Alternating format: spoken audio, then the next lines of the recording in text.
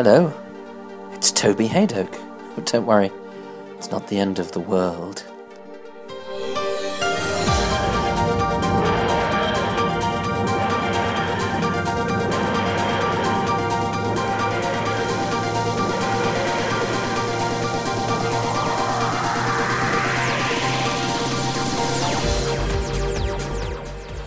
Right, this is a short interview.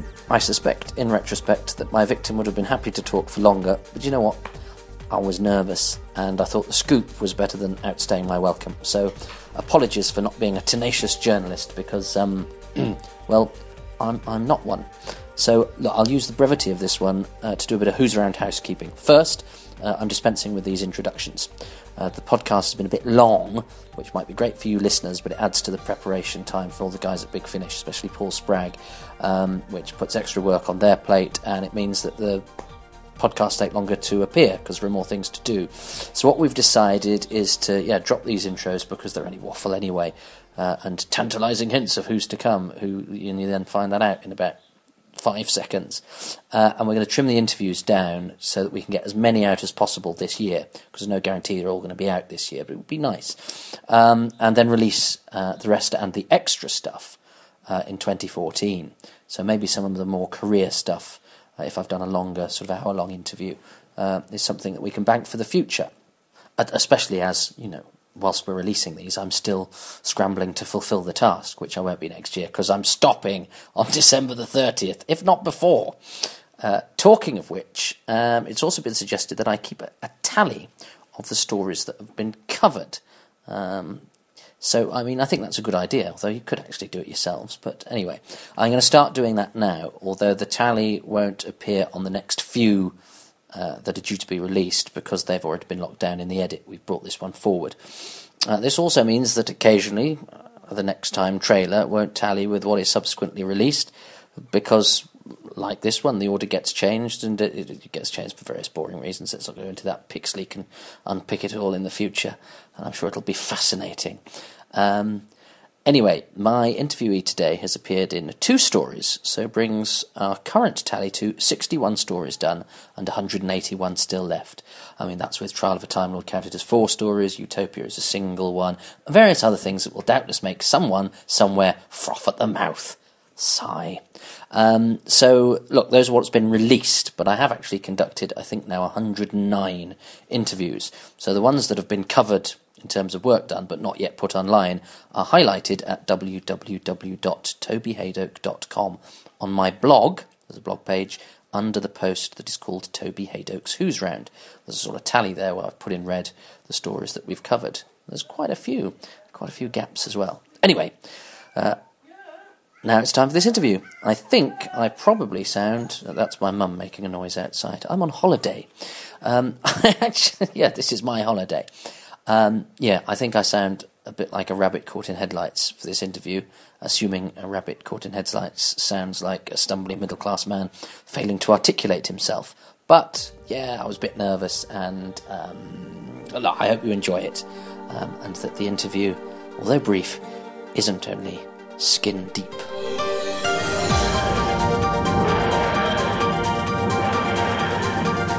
Hello, I'm on Skype to probably the most illustrious person who's agreed to do this foolhardy podcast of mine, so I'm going to ask her to tell me who she is and why I'm talking to her about Doctor Who. You're speaking to Zoe Wanamaker, and you're speaking to me about Doctor Who, and my brief experience of it. Well, yes, and you were the sort of first, I have to say, with gratitude as a lifelong Doctor Who fan, waiting for it to come back. Because when Doctor Who had gone away, it had become a bit of a dirty word. And when it came back, we weren't quite sure if it was going to be successful or not. And you were the sort of first major star to sign up. So was there ever any nervousness about signing up to something that nobody was sure if it was going to be successful or not? No, there was no nervousness whatsoever. The scripts were fantastic. The character was extremely funny. And very witty, very imaginative, and what's not to like. So it's always the scripts that are the most interesting thing that attracts an actor to something, or a director indeed. And of course, it was a character that had something to say about the extremes of cosmetic surgery, which yes, which I thought was very funny. That made me laugh an awful lot. So I think that was very. It was yes, exactly that. She was funny.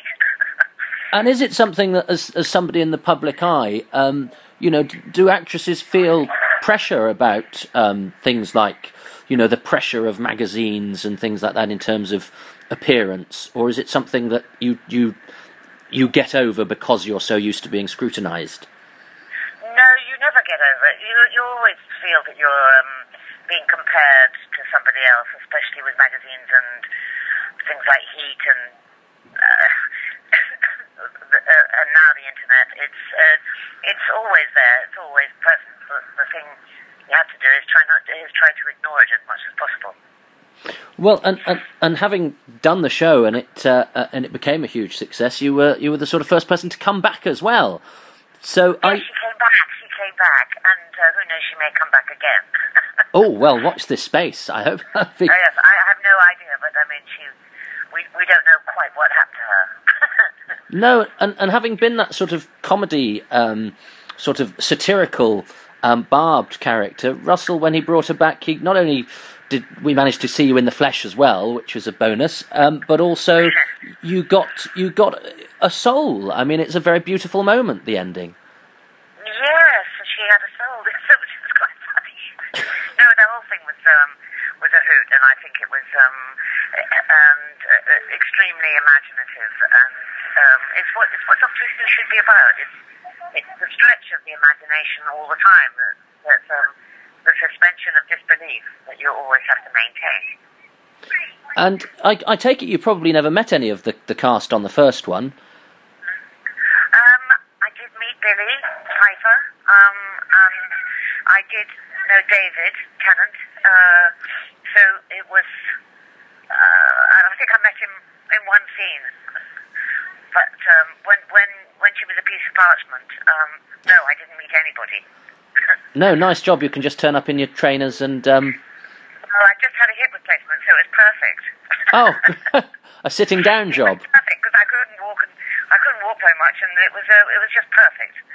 So I had to sit in a studio. But we had to stop a lot, because I did laugh an awful lot. And then in school playground, apparently, kids were screaming, were shouting, "Moisturise me, moisturise me." It's really now. Yeah, well, and what's it like seeing a sort of computered rendering of... Because I have to say, and I don't mean to be pejorative when I'm saying this, Cassandra does have the look of you a little bit. Yeah, but that's good. That's good. That's good. It's good. It's witty. It's witty. We all like a bit of that. Absolutely. And can you understand... I mean, I'm very grateful that you've agreed to talk to me about Doctor Who, because it's 50 years old this year. It started the day after the assassination of John F. Kennedy. And can you understand why it has that appeal, and to what do you attribute it? I think it's... I have no idea, but I think science fiction in all shapes and forms are always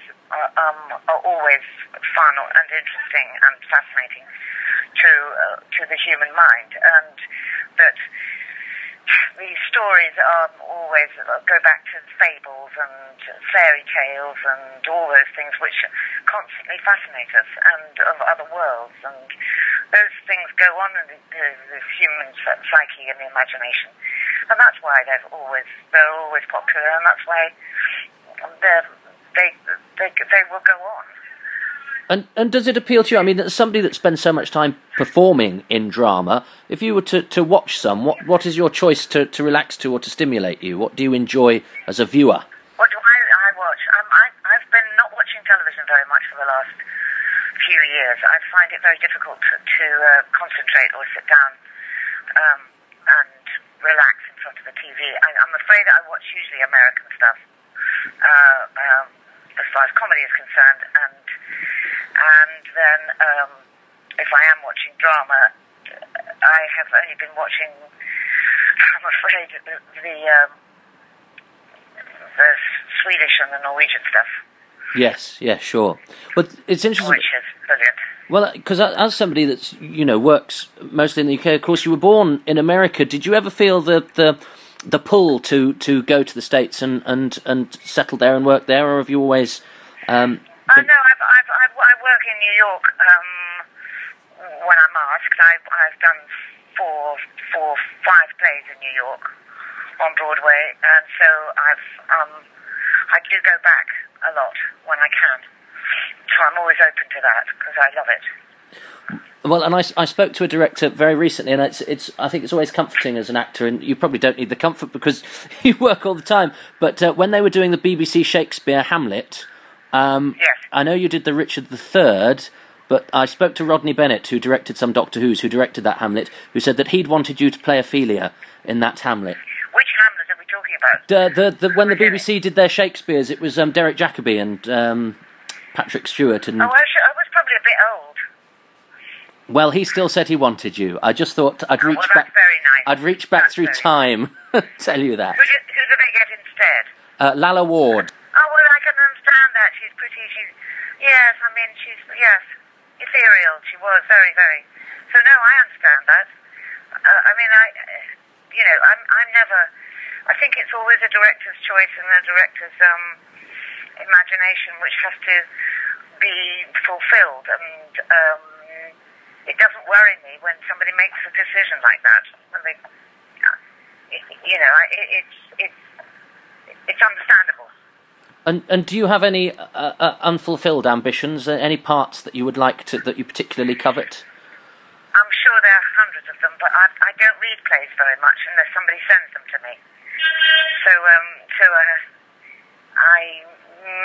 I don't covet things, because if I do them and then I don't get to do them, I'll get disappointed. I don't want to be disappointed. Sure. It's too much in life that's a disappointment. Absolutely. You don't need that as well. Absolutely, a waste of energy. Well, look, I promised I wouldn't take up too much of your time.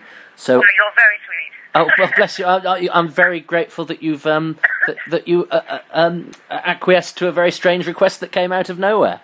No, it's great. No, that's great. I think it's fun, and I think it's very, very good. Well, thank you. Well, I've just got the last two questions. One, because you've given your time, it's for a charity. So, which charity do you support? The Globe. Of course, yes, the Globe Theatre. That's first. But there are others, but that's the first one that comes to my head. It must be strange when we think of lost loved ones and everything like that your father has a very tangible legacy that you can see every time you fancy it. Yes, and it's an incredible achievement, and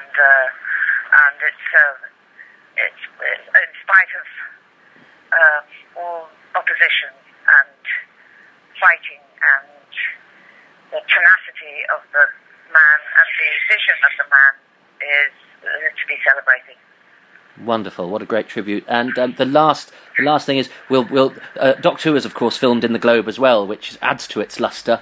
But Doctor Who's 50 years old this year. What's your message to the listening Doctor Who fans who've kindly lent this interview to? Oh, what message? Yes. May the force be with you.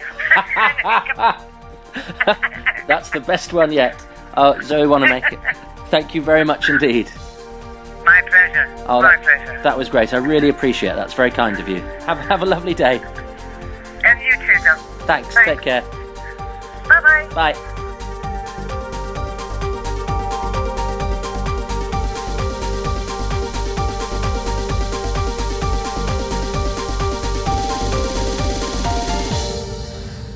So we've bumped this one up the order to fit in with the housekeeping that I did at the top, and also I think because I'm quite excited to have got Zoe Wanamaker.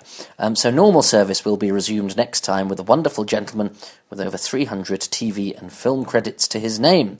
I was nervous at that one too. I'm not very good at this, am I? Oh well. Miss Wanamaker's charity is the Globe, best known to listeners of this podcast as the setting for the David Tennant Doctor adventure, The Shakespeare Code, which can be found at www.shakespearesglobe.com, and there is a Support Us button, and I hope you can. I would like to thank Jim Bradshaw at BAFTA and especially Miss Wanamaker's fabulous PA, Vanessa Green, for facilitating this chat, which I never thought would happen in a million years. I hope you enjoyed it, and I promise that all future podcasts will have less of me speaking, which can only be a good thing all round. But I hope we now know where we are, and hopefully the release rate will step up. Hopefully the release rate will step up, because we've got loads sort of banked and edited and ready to go. But Paul and Big Finish are busy and have lots of things to do. And thanks to them, as ever, for their support. Please follow, therefore, Big Finish and indeed me on Twitter. And how's about coming to see me perform Moths Ate My Doctor Who scarf and My Stepson Stole My Sonic Screwdriver, which are both on for one night only, together, in a double bill, at the Garrick Theatre on the 17th of November.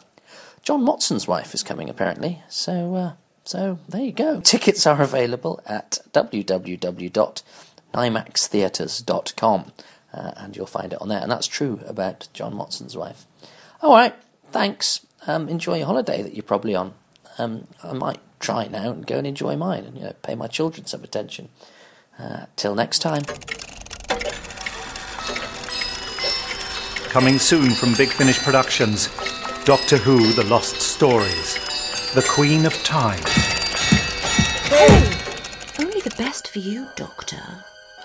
Oysters from the sea from which the goddess Aphrodite rose in ancient times. Are you sure they're quite fresh?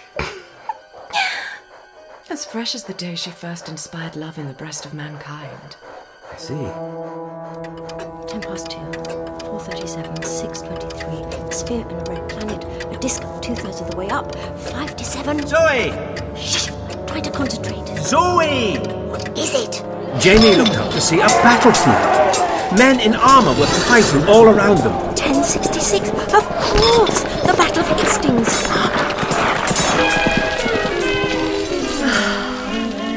Shall we dance? Well, I don't. Come on, Doctor. If you give me my reward, your companions shall have theirs. Charge of the Light Brigade! Rifle! Doctor! Doctor, help us! Yes, now we'll see what you're made of, Doctor. Oh, this really is my favourite part.